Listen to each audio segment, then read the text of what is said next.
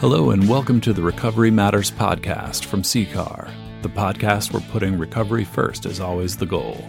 Here we present interviews, discussions, stories, and speeches to cultivate the understanding and acceptance of the power, hope, and healing of recovery from alcohol and other addictions. Here are your hosts, Phil and Sandy Valentine. You ready?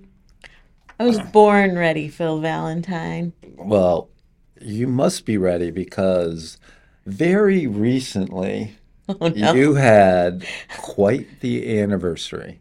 Oh, that's nice of you to think of. Why? What did you think I was going to I think? don't know, but I thought I was going to be embarrassed. Well, 31 years of recovery is nothing to be embarrassed about. Yes. Yes. Yeah, 30. So how'd you do it? No, nothing passionate. Yeah. How'd you do it? One day at a time. Okay, that works. Yeah. Living with a master recovery coach is helpful No, too you can sometimes. just call me author. Oh, yes. Author. Now that you wrote a book. Author. Author. I'm pretty Philip. impressed that Philip you held Valentine. You held off on sharing that to the second podcast after the book became... Oh, I don't know why, because you wanted to call me a master. Oh, So I would rather be an author. okay. Mm-hmm. I wonder if our guest has ever written a book. Jordan, have you ever written a book? I have not written a book. Would you like to introduce yourself? Yeah, I didn't know we started there. Well, I don't know that we have either, but we're just going to keep going. My name's Jordan Goldberg. I'm a person in recovery. I don't have 31 years, which is absolutely amazing to hear. I just celebrated 4 years back in July from opioid use disorder, among anything else, but mainly opiates. And now I'm a recovery coach professional and recovery support specialist for community health resources. And I primarily work in our Pathways program, which is an opioid treatment program. Oh, how cool. So medicated assisted treatment, mainly methadone, but also do Suboxone and just actually work with everyone there. So all kinds of people in their recovery journey, and I'm privileged to do so every day. Yeah, congratulations. That's such so rewarding to hear. Yeah, and honestly, 4 years, it's not like 31 is easy, but those first 5 years were really meaningful. I'll just word it that way. So congratulations. Yeah. We are recording an episode of the Recovery Matters podcast.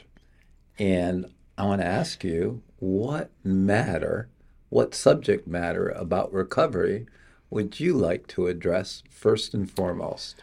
Geez. So I think because I have very strong opinions about it, and it's kind of my niche in this is medicated assisted treatment and recovery, and kind of... Well, if you're on medication, you're not really in recovery. Would you rather me take a medication or out on Broad Street trying to get something every day and being a scorn to society and myself and not living? Doesn't matter to me. Exactly. I'm just You know he's role playing with you. know. He's taken enough training with me to know when I'm messing around. Yeah. These, but I think what you said, you're saying it jokingly, and I know, we've had this conversation before, not in the podcast briefly, but some people do feel truly the way you just said in recovery. And I think they forget that their recovery is theirs and someone else's is theirs. Mm-hmm. And what I just said about medication I may take or that someone else takes keeps my recovery going, right? Yeah. Instead of all the bad things that I was doing previously through my 15, 16 years of opioid use disorder and active addiction. I'm gainfully employed. I'm back in college. I didn't write a book, but I co-wrote and authored a peer-reviewed empirical journal article about harm reduction in opioid treatment programs, because we are the first that we know of in the country that actually does it inside the program. Yeah. So not community-based, not a van. We do it in my office, meal exchange, all that from Connecticut Coalition of Harm Reduction. So. Did you like get a little, detected a little tone when you said not a van and things like that? I'm like, oh my gosh. Yeah. So all those things we do to help people have a healthier, safer life. That's recovery, right? It's not your definition, my definition. All right. It's theirs. So you got a couple hot topics, right? And let's talk about the first one, harm reduction. And I'm very curious to hear your definition of harm reduction. Yeah, I think it's what I think of it as is a safer, healthier life, where you still have the opportunity to find sobriety, right? Sobriety is the goal. I wish I could put sobriety on everyone, but in the meantime, let's keep you safe and alive. Yeah. Do most harm reductionists, in your opinion, or in what you've experienced, share that same view as far as the definition goes? So I think people have different definitions depending on their perspective, right? So doctors tend to have a little different of an opinion based more on like infectious disease and overdoses, and of course that's something I worry about too. But from my perspective, what I tell everyone I work with in our harm reduction services, my goal is that they never ever have to share equipment or reuse equipment, right? And that's success for me. Because of all the harms that can come from just reusing once, right? And not everyone's in the same place I am or I was. So it is the definition of meeting someone where they're at. Is it as simple as a process that reduces harm? I mean, is that too simple? Yeah, no, I mean... and do you like that term? Yeah, I think... So what I've learned over the past couple years... it's used a lot of places in medicine, right? So they use harm reduction when you're talking about diabetes or talking about cholesterol medication. Right, all those things, right? Or you try to educate someone that if they're going to eat fast food, to eat the healthier option, right? That's harm reduction. So I'm trying to, everyone that I work with, we're trying to get people to take the safer route, right? If someone, and they're starting conversations. The bigger thing about that meeting someone where they're at, there is no bigger of a definition of that than someone is exchanging meals with me. That is meeting them where they're at, right? But I am very proud to say that the Narcan I've provided has saved at least 6 lives. Had over a dozen people go to treatment, and we haven't had anyone since we started the program contract hepatitis C or HIV. That's a win for me. So, huge win. No, I'm getting to you because you also work in a university setting. How do you define the term harm reduction? So that's what I wanted to share was I actually buy in completely to TJ Akins, who's a CCAR staff member, to his quote that he shared about harm reduction, and that's you can't get into recovery if you don't have a heartbeat. And so, not in the most extreme end, there are folks who approach from a moderation perspective or one set of substances and not another. But I think that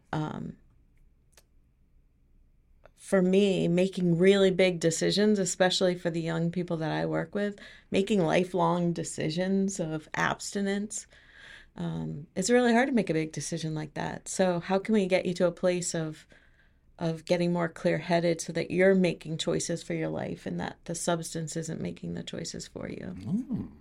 I had heard that definition that TJ said. I like that a lot, right? And I'm going to steal that from him, so sorry, TJ. But he'd be honored. I think, too, like you said, there are different ends of the spectrum completely, right? So Canada has a very radical approach to harm reduction, right, in certain places. Talk about that. Yeah, so in Canada, in British Columbia, there's a place called On-Site and Insight, right? So it's a safe injection site, right? It's not safer, it's safe. They have had over 5 million injections and no one has passed away.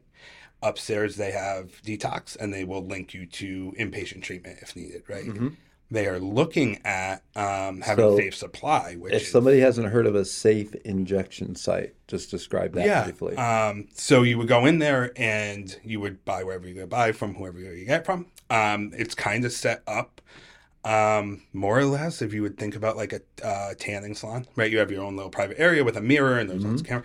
And there are nurses and trained professionals there that have Narcan and safe supplies, and they monitor you. They leave you alone, like they leave you to your privacy, but they'll check on you every few minutes. And if required, they'll administer Narcan. The really cool thing that gets lost in all that is the part that they have people in recovery working there that have had some sobriety, and they will link them to either an inpatient or they have a detox program upstairs with medical staff, right? So I think that part gets lost in the headlines, right? That it's, there are other services, right? And they're now looking at even a safe supply with the fentanyl overdoses we're having. People don't know what they're getting, right? It's Russian roulette every time, right? I think I sound like the old man on the porch. I always tell everyone this, that in my day, tolerance had a lot to do with overdoses, right? People had one, myself included, because you were like, oh, I could do one more of something today than yesterday, and it doesn't work out well. Now you have no idea what you're buying, right? So the idea of giving things that are medical grade and you know exactly what it is to people that are choosing to still use is the next evolution. I actually just went to a little training on what they're doing in Canada virtually, and it is radical, right? It is the other end of the pendulum that it's swinging to. People are going to do what they're going to do anyway, so let's keep them safe, keep them alive, so they can have that choice. You know, would you like to see that in Connecticut? Safe injection sites? Safe injection, absolutely. Yeah, because it's happening anyway. Okay. The safe supply, I learned about it about a month ago, and I've wrestled with it ever since in my mind. Okay. You know, because Fair enough. I think I'd be wrestling for a while. I used to, when I was in active addiction, I would think all the time, I wish I could just drive to CVS and get something. And for that to actually become a reality, I don't know if it's a step too far where we're almost at enabling. Almost. What do you feel about marijuana? Smoke all you want. And it's your recovery. But it's also a safe supply, though, now, too, right? Right. Yes, there is. Right. Because we had safe supply of alcohol. Right. So we had gotten a bulletin at work in January, I believe, from the coroner's office saying that, you know, the marijuana supply had been contaminated from fentanyl. It turned out not to be true. There were other circumstances with it, but it could happen, right? Sure. Illicit dealers are not the cleanliest people. You're not going to clean your scale off in between things, right? Like, it can happen. If someone doesn't have an opiate tolerance, it could be fatal. So the idea that it's coming from a safe place, people are going to do what they're going to do anyway. And I think the biggest point of all this and is it's your life, it's your recovery. It's not mine, right? Yeah. So if it works for you, if it helps you, if your life is manageable, if it's better than it was yesterday, smoke a joint. Doesn't bother me. Did you always feel this way, or did working in the field? So how did you feel prior? Yeah. So when I first found my recovery, I've come to realize it was jealousy of not being able to use, right?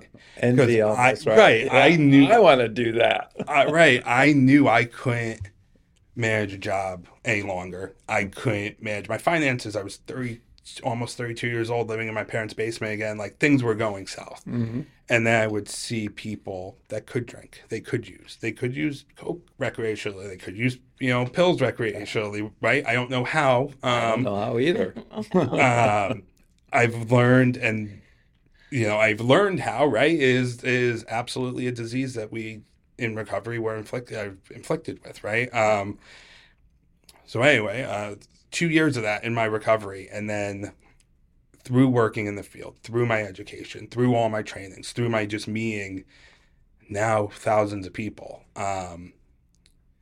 it's totally changed into people are going to make the choices they're going to make for their lives. And it's okay. It's not my pathway is the only one, right? That's the biggest thing I've taken away from everything the past 2+ years, right? And the next piece to that, which we teach in the Recovery Coach Academy, And it is just because somebody chooses a pathway different than mine, that's not a threat to my recovery. And you wrestled with that because you're almost perceiving, A, I'm envious, and so B, maybe that makes it a threat to my recovery because I might want to go try what that person's doing. But as you get more solid in your recovery, I think the threat goes away too. Yeah, I totally agree with you. I helped a couple get to inpatient, both of them. Two people that utilized the harm reduction. Every time they saw me, planted the seed, watered it a couple times a week, all that. They finally, okay, we'll go. Unbeknownst to me, he had used the restroom before I drove him to the inpatient facility, right? So he was a little intoxicated in my car. I just checked on him, right? Like, and so I come back. He was okay. He got where he was. He's safe. I've heard, like, he's totally fine. He's inpatient, right? So I get back and my boss asked me, does that bother you? And I had to think. I said, no, not anymore. So it would have. But as I've gotten more solid in my recovery, it doesn't even appeal to me anymore. What a great boss to ask you that question. Yeah, I'm very, very lucky where I work. Right, a lot of people are super supportive of recovery, and like, yeah, there could be pitfalls, all that, whatever. But yeah, very, very caring how I feel about things, but also, you know, the rest of my coworkers. Right, there's things that could be triggering for everyone just because you're not using drugs. Right, this is a tough job, vicarious trauma, and that's tough. Wow, sometimes. So you're like hitting on all the points. Triggers. You used the word. How concerned vicarious triggers. Yeah. Well, how concerned are you about triggers now in your recovery? Yeah. Not really so much. Can you avoid them? No. And here's my analogy. Right. So. If I walk on ice skating rink, so I don't like the term slip. I don't like it. It's a choice, right? So if I walk on an ice skating rink every day in my Jordans, something's going to happen. Right. And if I have all the supports, if I have the people I can call, if I have all the stuff I'm doing for my recovery, I can get through it, right? So, gonna get real personal, but whatever. My dad passed away last summer. The thing I feared the most happened, and I got through it without relapsing. How about that? Congratulations. Thank you. Like, almost saying to life, like, bring it on. Like, you know what I mean? If I got through that, the thing I feared the most for my recovery, but it also gives me the perspective of you can get through these things. It's not, I don't even truly like the word trigger, right? Because trigger is a gun. You pull a trigger, something happens. Right, neither do I. That's why I think so many people are afraid. People in recovery are so fragile. We don't want to trigger them because they're going to relapse because I said the wrong thing and I triggered them. I say, what a crock of crap that is. Can we swear on this? Yeah, you can do it. Is it? Can we, Melvin? Okay, give a thumbs up. I agree with you 100%. Right? It's I'm not effing broken. Right. Like, I'm not a child. So we learn in the Recovery Coach Academy, right, to kind of come full circle, empathy and compassion. Yeah. Not sympathy. Right. Don't feel bad for me. Don't feel bad for what I went through. Don't feel bad if I relapse because, you know what? It's a choice. Everything I do is a choice. If I don't... So working where I work at the opioid treatment program, people have to come in daily for the most part at first. Sure. You choose not to come in. You're making a choice that there's going to be consequences to your medication. There's going to be consequences to your recovery. There's going to be... Life has consequences. To your life. Right. Don't put me in bubble wrap. Don't protect me, right? And I get... I work with clinicians and therapists, right? And so a lot of the time I have the harshest perspective, which is like, don't baby me, don't sympathize, right? Like, have compassion and empathy. And that fine line of don't think I'm broken. Talk to me like I'm a person. Don't be afraid you're going to say the wrong thing because, you know what? If I go relapse, I had thought about it 6 weeks ago and I'm just waiting for you to say something so I can go do it. That's like, and so I'm glad I'm not the only one that feels that way. You know, I think there's a lot of us, because that whole trigger thing, right? You pull a trigger, something happens. Right. It's consequences to actions. It's a different and choices. I did have somebody lambaste me for allowing harm reduction in our collegiate recovery community.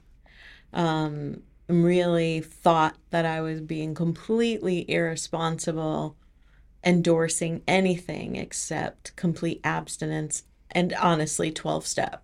Like there was no other way. But I often feel for students, and I always use the phrase return to use rather than relapse, because each time you're not going back to ground zero. Each time you are learning, right? You're taking the power, you're making the choice to return to use, but you are learning. And I've often used Phil's story of surviving cancer, that, you know, they started off with a certain kind of chemo inpatient, and they moved to weekly chemo and radiation, and how many, like every time the cancer reoccurs or is resisting the disease, you adjust the treatment plan. And so for me, it's return to use. You're not relapsing because if you take that moment and learn from it and adjust your treatment plan, adjust what wasn't working to treat your disease. And it's going to take as many modifications as it takes, right?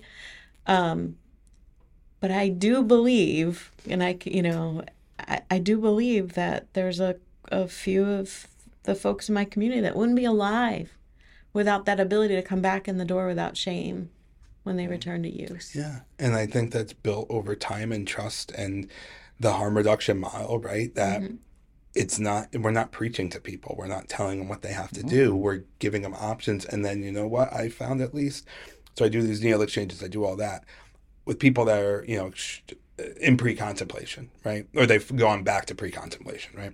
And they'll come in my office, and because that trust was built over that 6 weeks, 8 weeks of doing that, they'll go, I'm ready to go. Like, call access line, do whatever you have to do. I'm ready to go right now. And I've asked people afterwards, like, no, I've been seeing the therapist for a year. I've been doing that, but I just didn't feel comfortable, right? And so there's that comfortability. And I often equate addiction and recovery to cancer, right? Myself with folks and with families. It helps to, you know, for the imagery of it. And I'm never going to be active addiction free, right? So I always have to be cognizant. I always have to do checkups. I always have to readjust that treatment plan, whatever. And going back to that part, right? Our addiction's a book. My addiction's my book. So if I go back to use, I'm not starting on page 0. I'm starting on page 19 instead of I ended on 20. Right. So all those lessons are still there. Yeah. The unfortunate part is it jumps past page 20 really quickly. And the return to uses, which I like that term, is always going to be worse than the original, right? Well, I want to also go back a little bit to this idea of, you said that, you know, it's up to you to manage triggers in your life, right? It's up to me to understand what the triggers are, what they do to me emotionally, and then I have a choice whether to respond to the fact if I use over it or not, right? And over 34 years, I've chosen not to use over all those triggers that have come my way. What's arrogant about that is that a person thinks that if I say something to you that's so triggering, whether accidentally or on purpose, that I have the power to make you go out and use. If that was true, in the throes of your addiction, I would have the power to say the thing to get you to stop. Yeah. So why are we so damn concerned about triggering people?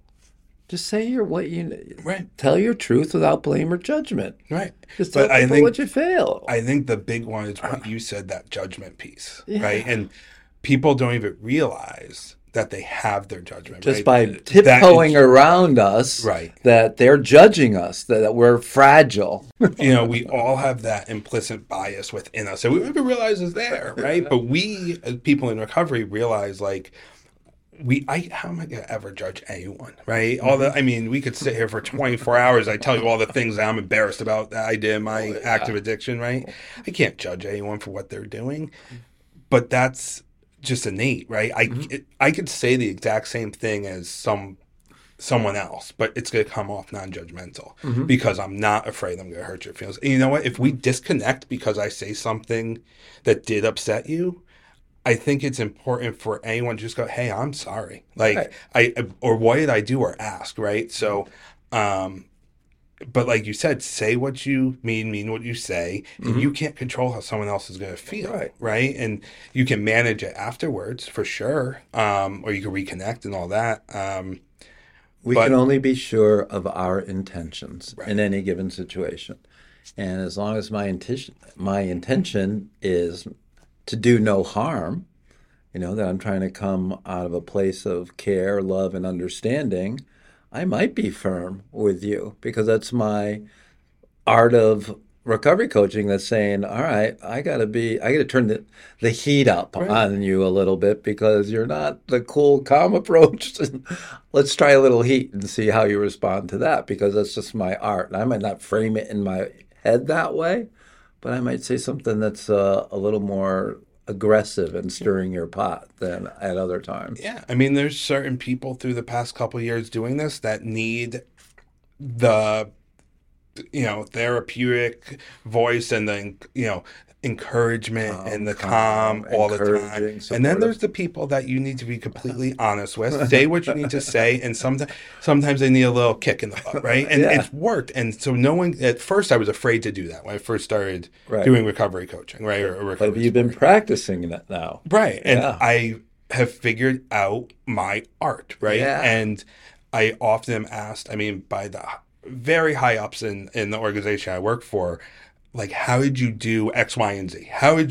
We've been working with this guy for 10 years and no one ever got him past contemplative. How did you get him to actually, I can't really explain it or teach it, but the practice over time and coming from the place I'm coming from, which is non-judgmental and caring and all that, things tend to stick. But I also know, or I'm learning to know, when it's time to do that. 'Cause it's like almost the last tool in my toolbox, right?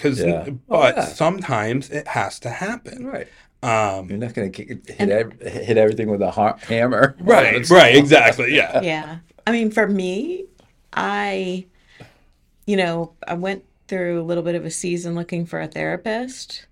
I do not want someone to comfort me and agree with me. I always used to say when we were going to church regularly, I like a sermon that slaps me upside the head. So I want that heat, even though I might be bawling in front of you. Right. Like, I want that. And I always say, where I work at least, so again, working with a bunch of therapists and clinicians and my way is very different. I don't have they always tell me it's their therapeutic voice. And it's the same with everyone, right? Not everyone's the same. So how you use the same approach. Right. But they tend to, because that's how they're trained and they're taught, and without that life experience to treat everybody the same. Right. That's the way of not showing bias or something. Right. And showing making it a safe environment to process but you know what? If someone's sticking a rig in their arm 10 times a day, you need to take a different approach because if you've tried that and it's not working, it's time to have the conversation about consequences, reality, and maybe that will do it. Because I need to go to bed at night knowing I've tried everything with someone, right? Like, we can't get attached to the outcomes. We don't know what's going to happen. But I can promise myself I've done everything I can. Right. And so treating everyone the same, that's not doing everything I can. No. And it just sometimes, like you said, the therapy, I'll be honest, I still see a therapist now. I searched around for a little while and I found someone that was very direct and helps me work through things. But at times he's like, you're thinking like whatever he has to say, but it's never, oh, that's okay. If everything was okay out in the real world for me, I wouldn't have. You wouldn't be here. I wouldn't be here. Right? And that's why I've always said, right? Or so when people come into the OTP, if everything was fine outside, they wouldn't need us. Right. So it's our job, if you want to call it, right, to help motivate, to help encourage, to help support them through the stages of change, right? And sometimes that gets lost, and you can always find research that proves your point, right? And so that's what people tend to fall on sometimes, right? You could read something, I could read something, and Phil could read something, and it's going to be different to all of us. But if it's going to back up my argument, I'm going to use it, right? I'm kind of, so working in a higher education setting, I'm a little relentless when I get the research. How many people responded? And so often they're basing something on 150 people. 150 people, not like 150 people in our setting, but 150 people across the United States or across the world. 150 people. Okay, that is not fact. Right. And, and Phil, maybe correct my numbers if I'm wrong, it's about 20 million people between active addiction and recovery in this country. 23.5 Yeah. are in recovery. Yeah. But somewhere in there, Yeah. right? So that's, and we're all different. We all have different experience. And we all, Different Bill and I are Different different, as pathways. most people will tell you, right, Melvin? Yes. but it's just, those, I think the biggest thing is, something I believe you have in all the centers. How can I help support your recovery today? Because I think the key term is that today at the end, because yesterday it was different, right? Uh-huh. And it's support. I don't sit there and tell anyone what to do. And even if it's, sometimes you hear the worst ideas and this person is going to make a mistake they're going to regret and hopefully live to regret, right? Mm-hmm. But all I can do is give you the information, right? And then ask questions about it. I think more the coaching field, the recovery coaching field, is really the quest for the question. What's the right question in this moment? And to get people to start thinking about letting them dive inside and find the answers for themselves. Because that's what I appreciate the most is people who ask me really tough questions. And I also believe the number one compliment a coach can receive is, wow, that's a good question. I agree with you. And so, again, back to my work, right? Therapists and clinicians, I tend to find out more accurate information, right? Mm-hmm. And sometimes information that wasn't known by anyone else about someone. And that is important to share with the team because it's a clinical, it might fit something else, right? And I've said before, exactly how did you find, I just asked the right question. Or you asked a question. But I'm not in this box, right? Yeah. Yes, I'm almost done with my bachelor's. I'm in psychology and addiction counseling. So there is direction to them from the recovery coach. It's this mix that makes my art of it. But more than anything, and you taught me this very early in the RCA, I'm curious. Oh, yeah. So a lot of my questions are, I'm just curious. Yeah. And people are very interested to talk about themselves. Mm-hmm. I mean, heck, that's why I'm here. I get to talk about myself, right? Mm-hmm. It's great. And so when you start diving into it, like you said, our thoughts are very superficial. Right? I'm only going to think to question one, what's going on. But if you're asking me 10 questions, I have to go 10 questions deeper. Mm-hmm. And so hopefully I can get someone, or we all can get someone to move just a little closer to the life they want, right? And that they deserve. We're going to fight over us. So one of the things that I think about a lot as my role as a recovery coach compared to a clinician is I have the luxury of creating a relationship with the person I'm talking to. And I think without the really thick clinical boundaries. Right. Yeah. And I think that makes a difference. I absolutely believe in clinical care. It got me through a really difficult time more than once in my life.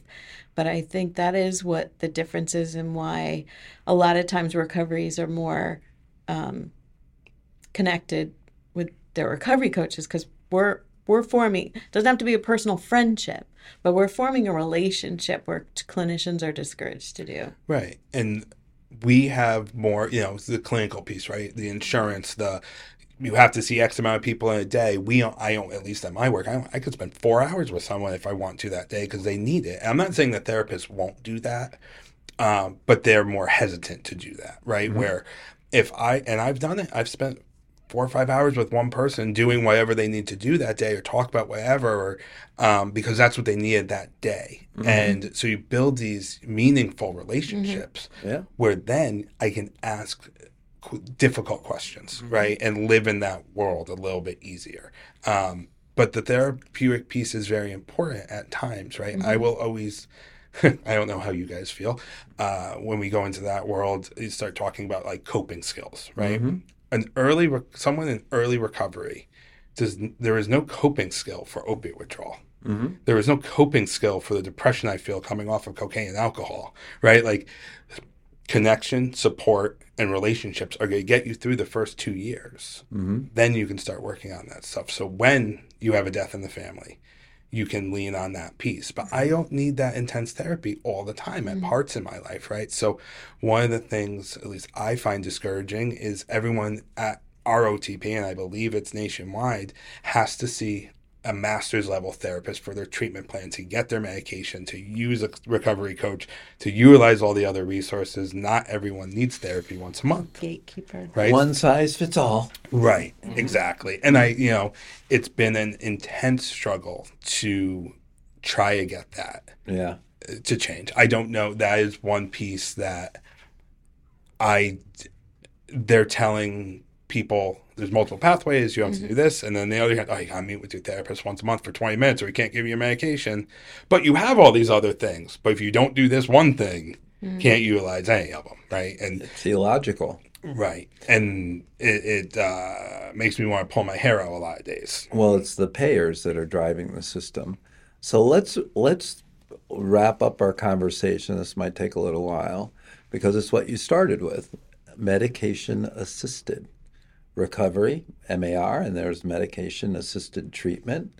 What have you found is public perception overall about medication-assisted recovery? I think it's changing, right? Okay. But the perception from a lot of families, people in recovery, Phil, don't yell at me, the old timers, right? I'm taking a medication.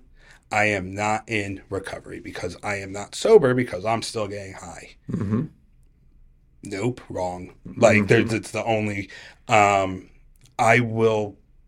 know in my soul I would have never found any length of sobriety from opiates without the help of medication. So right? Can I ask you what medication? Yeah, so I take Suboxone, right? Yeah. It has helped me tremendously. So right? What does Suboxone do? I can function and feel normal. I know, but do you know the biological? Oh yeah, it binds. You want the whole thing? Well, yeah, just sure. Yeah. So I'll back up. So opiates, fentanyl, heroin, whatever, is an opiate agonist, right? So it binds to the opiate receptors, then sends signals to your brain to release this endorphin. I feel wonderful. Right, serotonin, dopamine flows down, all Euphoria. That stuff. Right. Yeah. When you stop taking an opiate agonist, go into withdrawal because your body basically thinks it's dying because the brakes are on all that stuff. So it's not like we're getting little, we're getting no perceived dopamine or serotonin. So our bodies need dopamine to function, to move, to have motivation, to not be depressed, to do any human function requires dopamine. Take that away, your body goes through withdrawal, which if anyone tells me it's like the flu, we might fight. Like is, you know what I mean? Like it's so beyond that, but you can't, I've been one way or another doing this for 20 years. Right. I can't articulate what it's like. Right. Anyway, so now buprenorphine, which is the active ingredient in Suboxone, binds to the opiate receptors, stronger than an agonist, right? So you think about like a lock and a key. It goes in the lock. It turns the key a little bit so my body doesn't realize anything is going on, and I'm able to feel and function normally, right? That's what, the most layman terms, that is what it does. It lets my body recognize something's there, so I don't go into withdrawal, and I'm able to function normally without euphoria, without high, without sedation, without any of those feelings. My normal day-to-day can occur, right? It has allowed me to then, at once I stopped, shaking after about 6 months because there still is some discomfort. Anyone that tells you it's seamless and you never feel anything, I think is glamorizing it, right? You still feel some discomfort. So it allowed me to find the support, the connection, the relationships, do the therapy I needed to figure out what piece of my life was missing that drugs filled, right? We're all puzzles, and drugs are the last piece that some people need to feel whole, and I was one of them, I believe. And so I've been able to do all those things, right? If I choose to ever come off of it, or if I don't, right? I don't know. But for now, I'm kind of at if it's not broken, don't if it's not broke, don't try to fix it. So how long have you been on it now? Yeah, since day one. So we're talking 4 years and 2 months. So a lot of people, for me, the misconception is that if you're on like a Suboxone or medication-assisted recovery, you'd be kind of like low energy, nodding off, you're still high. You seem anything but that. Yeah. Like I don't think anybody would have known. I certainly would have known. I've been in this field for a long time, only because you told me. Yeah. And also because it's not really what medicine you're on is Right. really all that relevant. Right? Certainly Unless you want to talk about it. Certainly there's people that are in a place that they abuse their medications, right? Yeah.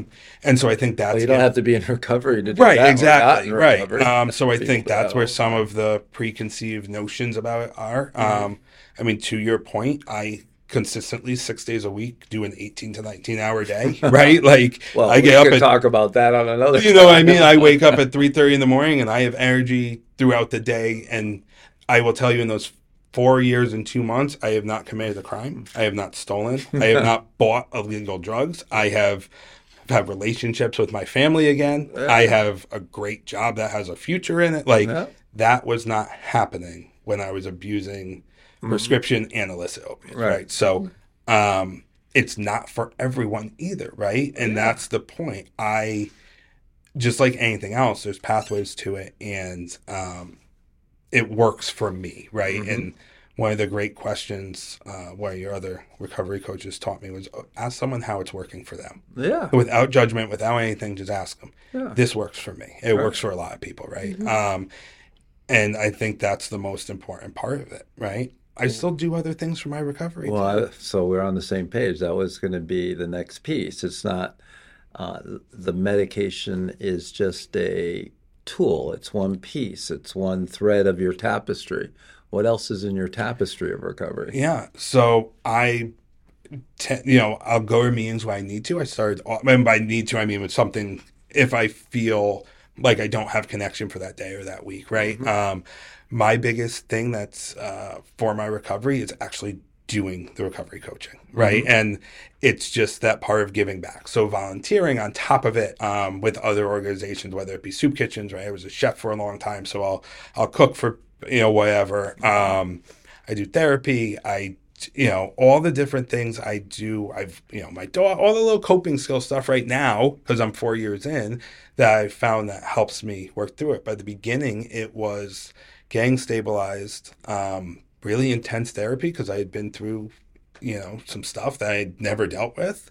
I'm able to think about now and not think about using, where back then I thought about it, I instantly went and used, right? So I've put the work in with the help of the tool, because the medication, especially with opiates or alcohol, right? Anything, it gave me a choice. That's all it does, right? Where that withdrawal piece took the choice away from me. Besides, I wanted to be high, don't get me wrong, but took that piece away from me for so long. I wasn't ever able to choose to not be. Now I'm able to choose what I want my life to look like. Jordan, I feel like you just gave the best bring it to life for me explanation of all of that I've ever heard. So thank you for that. And I could really... Which piece, the part about helps provide a choice? Like all the way from the opioid receptor, how you described it. And, I can correlate that a little bit, that, I always had anxiety, but I was very high functioning in recovery. And it wasn't until 4 years ago that anxiety tipped over and I could not keep from crying every single day for hours on end. And I waited over a year before deciding, because of all the messages about, if I go on medication, I'm not sober anymore and all that stuff. And I went on a antidepressant that I've been on now for 3 years for anxiety. So it actually helps. But I always referred to it as like being an egg, and all those tears and emotions, anxiety, were inside the raw egg, and I'm cracked. And so all I feel like the medication does is keep an a nice layer from allowing that to pop out. And I still cry. I cried in the last podcast. So like, Right. I think it's not that I remove my emotions, but it allows me to manage them. I think we have in society at least two distinctly different conceptions of MAT or MAR. And one is either you're just on a drug and you're still on something, you're still getting high, or the other one is it's going to fix everything. I've had too many families come into me and we talk about their son or daughter started MAT. They've been on the medication 3 days, 4 days. Why are they still using? Why are they still swaying? Why are they still having these thoughts? And you have to have those conversations, right? And manage the expectations just like anything else, right? If someone's on diabetes medicine and they still are eating 4 Big Macs a day, guess what? You're still going to have the issues. You have to still put in the work, and I don't want that to get lost with the recovery community, right? There's still work we put in, and it doesn't change anything because I'm a way better person, way better than I ever was when I was using. Right? So my last another kind of interesting question, tough question that I've asked and heard people talk about is when they're on medication. Do you ever feel that, I mean, your life is really good now, right? Yeah. And compared to where it was, it's incredible. Do you think your life would be even better if you were off the medication? And because sometimes people think the medication gets, it kind of gives you a glass ceiling. Because if you're on that medication, you're never going to get to like a stage 3 or 4 or 5 of recovery that we might talk about in the Recovery Coach Academy. What are your thoughts on that? No, why? Right? I'm not like, I mean, like that question, like that. I appreciate that, but that question doesn't even make sense to me, right? Great. It doesn't. I put it this way: I spent every waking and sleeping moment thinking about using for 16 years. Yeah. I spend 15 minutes a month at my doctor's and 30 seconds a day taking the medicine. It does not affect my life in any way, right? It doesn't. Well, it's cloaking your brain so you can't let the spiritual presence or power of God to get in. Oh, I've heard all kinds of things in my ears. If I could imagine my life better, I would, but I can't. Oh, good. Right? I'm as happy as I've ever been. I mean, I started using when I was 15, 16 years old, and then really heavy from 17 to 32, right? So I clearly was not a happy child, right? I had a great childhood. My parents were great. Like, it had nothing to do with them, but there was something, right? I can't answer. I can't see anything better, right? Can I have more money? Sure. Can I do all that stuff? But that's not going to change if I come off the medicine. I'm not going to get a raise at work. My dog's not going to live longer. I'm not going to meet the woman of my dreams tomorrow because I come off my Suboxone, right? Maybe, right? I won't be at the doctor's for 15 minutes this month, right? Like a coincidence, right? And so it has nothing to do with the medicine. It's everything to do with the person. Right. Right. I work as hard on my recovery as I did on my active addiction. How many people feel this way? Which part? About the part about you're such a, like, it seems to me, very practical, realistic view of the medication you're on. How many people feel really see the benefit and the power and what it can do, and if taken correctly and do all that? My experience. I also say that even though we've been talking about this for 20 plus years, that the majority of people still think that being on medication is, for lack of a better word, wrong. Is that what you think so? Or is it shifting? Is it changing? No, it depends, right? In my experience, it's like 50-50. I have a 50-50 shot when I talk to someone about it, right? Either they do or they don't. Right, and it's so does it always land like 50-50? Yeah, I mean, there's no. I always talk about it. I'm saying like there's clients that dislike they're on medication. There are clients that call it liquid handcuffs with the methadone. There are clients that, when they show up for their Suboxone appointment, make some comment, right? In a way, I chose for 16 years. It's not the doctor's fault. It's that I have to do that. I'm choosing to do this now, right? I think part of it is taking responsibility for my recovery, right? And so there's some clients that praise the medications like I do that, and families, oh my God, this has changed everything for me because I get to make, going back to that choice, right? Some people, their families will come in and they're against it, right? They'll come in week 1 and they'll be totally against their family member being on an MAR. When their family member moves into action or maintenance, they're the first people that call me and thank me. Yeah. They are the first people that send us flowers and cards and whatever, and oh my God, I don't know where.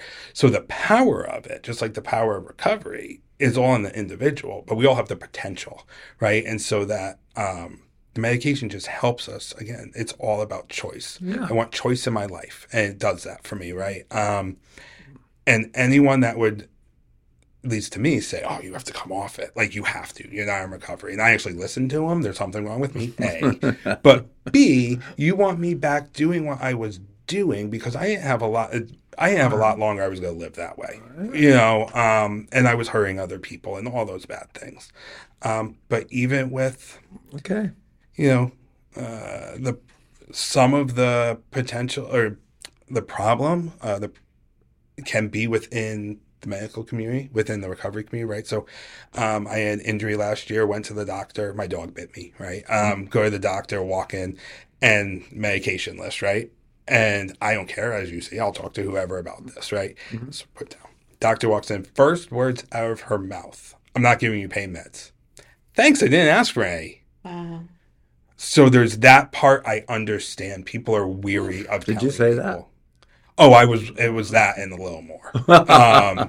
Good for you. It's that's being an advocate. Yeah, it was the roles, even if you're a little angry, a little heated. Right. Yeah, I can bring myself back a little bit, but yeah, I was heated, right? Like, wasn't there for that. Right. And when even take him if you want, right? But like, it was just so. But then I went to the actual hand surgeon. He sees it on the medication list, shakes my hand, gives me a hug, says, I'm proud of you. My wife's in recovery X number of years. So that's what I mean. It's, you don't know, but I have chosen to advocate for it, right? Not everyone wants to or has to or whatever, but I've chosen to stand on a soapbox and take the arrows from the people that want to throw them and try to have a conversation. Also realizing I can't change your mind. That is irrational.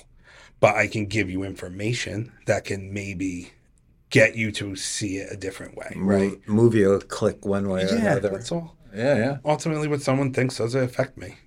Life's good. Did we, is there anything we didn't cover you'd like to add? No, we talked about a lot of things. We did. Fun. Yeah. Stuff that you're really passionate about. I love to see that. Yeah, this is... See, Jordan knows me well enough that I'm just not necessarily believing. I'm just asking. You were the only one that was. Well, that's okay. This is like, I'm happier now than I've ever been, but I've chosen to talk about this, right? I'm doing what I'm supposed to be doing. I always thought it was something else, but the power of recovery and the potential that everyone has, right? The one thing I do want to say is I'm not special, right? My mom might say I am, right? But I hope so. I mean? But anyone has the potential to do this, to be happy, to get the life they want, to not be held hostage by a drug or alcohol, right? And if they're not ready for that, that's safer, healthier life. So hopefully one day they can make that decision, do make that decision. But I have seen things that during my active addiction phase, before I was kind of late into it, I would go, God, that person's got it's so bad, right? They've hit rock bottom, which I hate that term. And seeing people in their recovery, they found their recovery, which maybe for them meant sobriety. They got a job, they got a house, they got married, they got all these things, right? And there's honestly, and this is just because you're saying here, the best decision I've made in a really long time was taking the RCA because it kicked off everything, right? It was a foot in the door into the field I want to be in because it needs to change, and I want to be part of that, right? I think we need more people in recovery working in the field that will talk about it, right? Where I am, I'm up to, finishing my degree and then this, and I have a job, and the RCP and the RSS will never come off my letterhead no matter what other layers are there, right? I don't care, tell you not to disclose, I'll go work somewhere else, because I think that there's a difference between knowing and understanding, and people in recovery, we understand it, not just reading out of a book, right? So Jordan, I think the best way to sum up our conversation is what you just said a minute ago, is that harm reduction really gives you the chance to someday make that choice for a happier, more beautiful life. So thank you for putting your face on recovery in that. Thank you for the opportunity. Thank you for listening to the Recovery Matters podcast. We hope that you have connected in some way with what you've heard. For more information, you can find us on the web at ccar.us. Like and follow us on Twitter and Facebook at CCAR4Recovery, and on Instagram at Recovery Matters Podcast. And you can use the hashtag #RecoveryFirst to show support for our mission. Have questions, comments, feedback? Email us at podcast@ccar.us. Fire feeds fire. So if yours is burning right now, reach out